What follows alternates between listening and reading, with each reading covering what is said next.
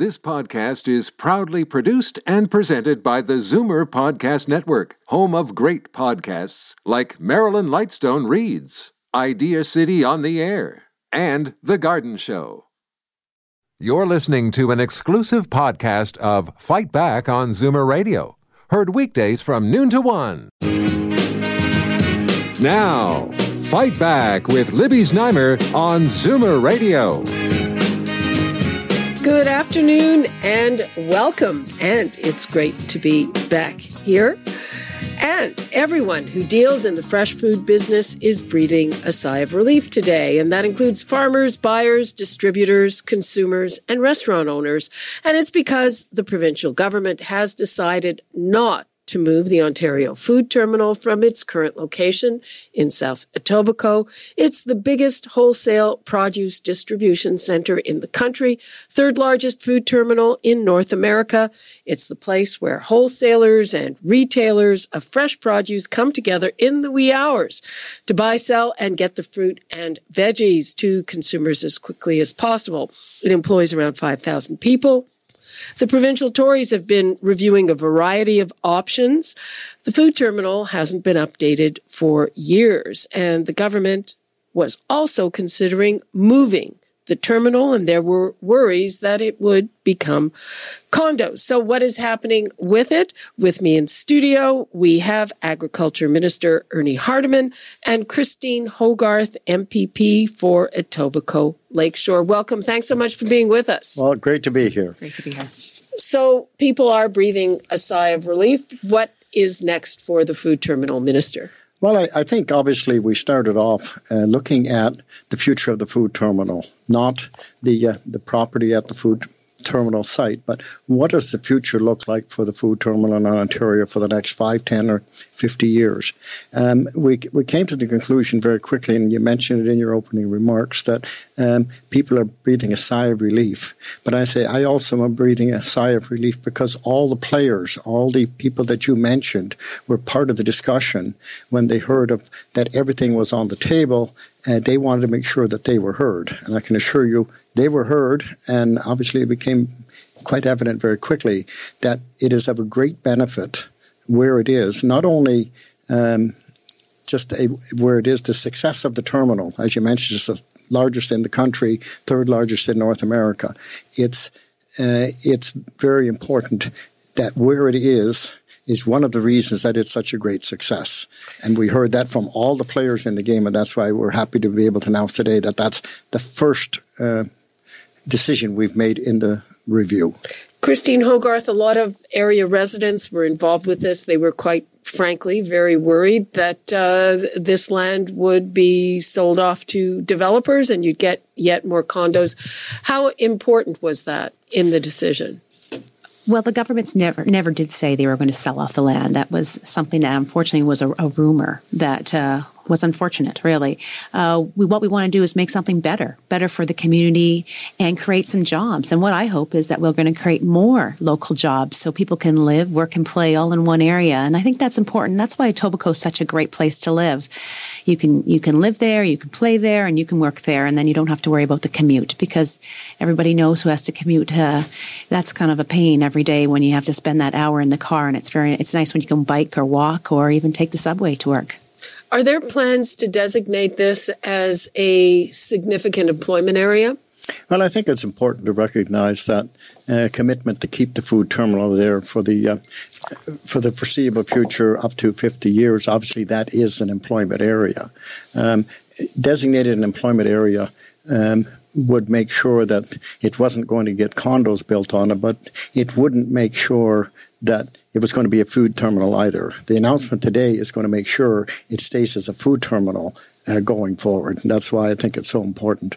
Going back to what I said earlier about all the community being involved, I think the fact that the wholesalers came forward and announced a significant investment to help upgrade the farmers market, which has been lagging behind in the quality of market it should be, because the farmers market structure couldn't see the way clear to improve that.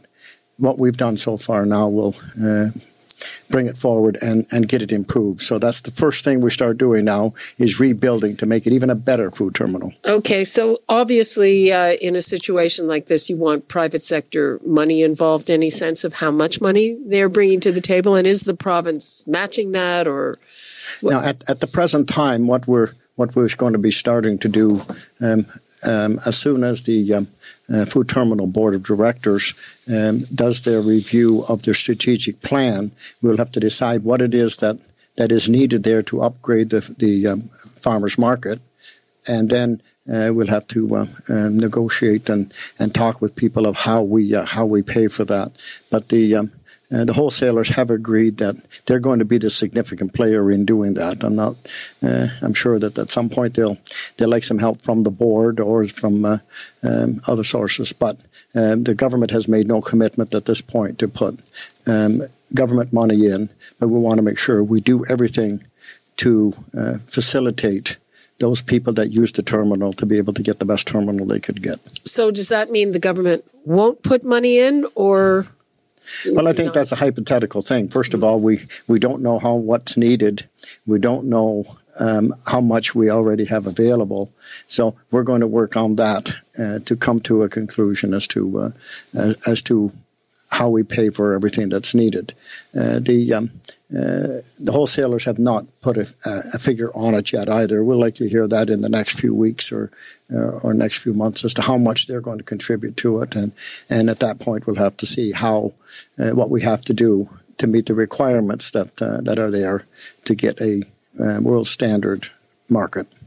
Christine Hogarth, do you think it would be useful, in addition to this, to designate this as a significant employment zone? Or well, I think the minister was very clear this morning that the food terminal as it is in this location is going to be protected as the food terminal. This is where the food terminal is going to be. So, when you this is where we want to see the food terminal be for the next 50 years. So when you designate something as provincially significant employment lands, it's doesn't actually save the food terminal. And that's what this goal was. And that's what all these people who came up and questioned, they wanted to save those jobs in this community. They wanted to make sure the food terminal remained. The farmers, the grocers, the restaurateurs, they wanted to make sure the food terminal was there. So today's announcement actually solves that problem because the food terminal is staying right where it is in Etobicoke Lakeshore. Mm-hmm. And how long do you think it will be before we get the further details about this, before the study is completed? Well, we're anticipating we have 2 studies ongoing, and we're anticipating in the next 2 to 2.5 months we will get both of them in to tell us what we should be doing proceeding beyond the fact that it's going to stay in Etobicoke Lakeshore. And again, you have no sense of what it will take to update it in terms of cash? No, because it is a major.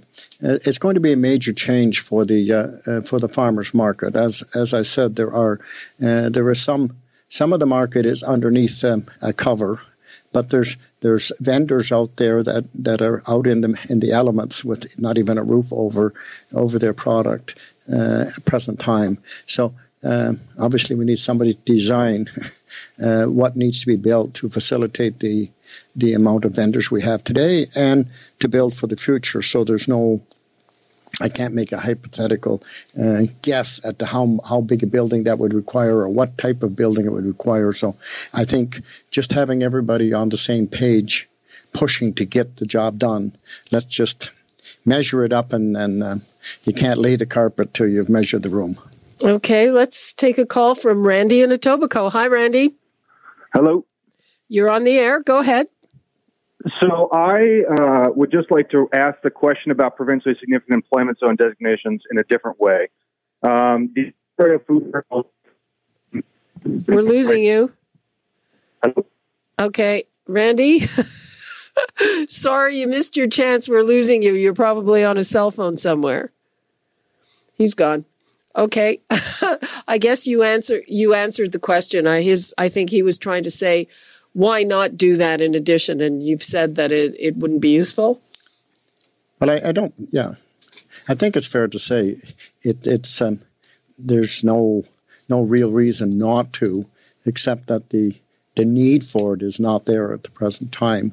And so if it's designated to be a food terminal, which it is, and the owner is the one that sets the rules, I don't see why it would make any difference.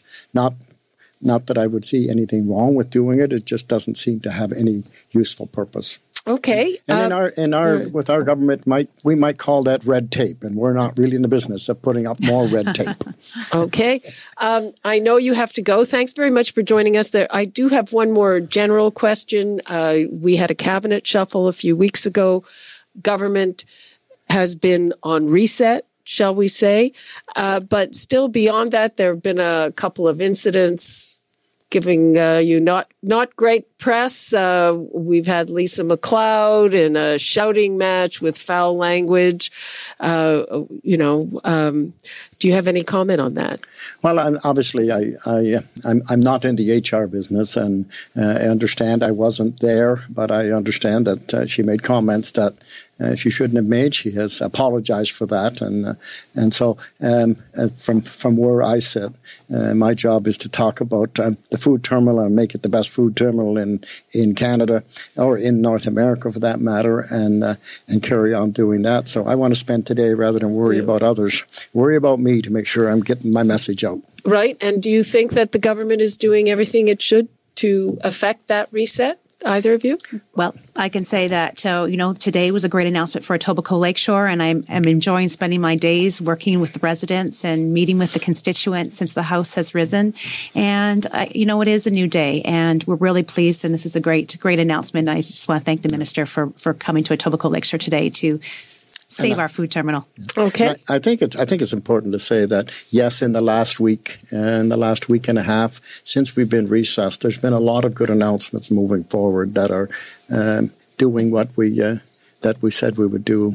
Education's had some very positive announcements. Healthcare has had some very positive announcements with good receptions, and hopefully today the food terminal will be one of those that we're moving ahead as we should. Okay, thank you so much, Agriculture Minister Ernie Hardeman and MPP Christine Hogarth. Really appreciate your time. Thank you very much.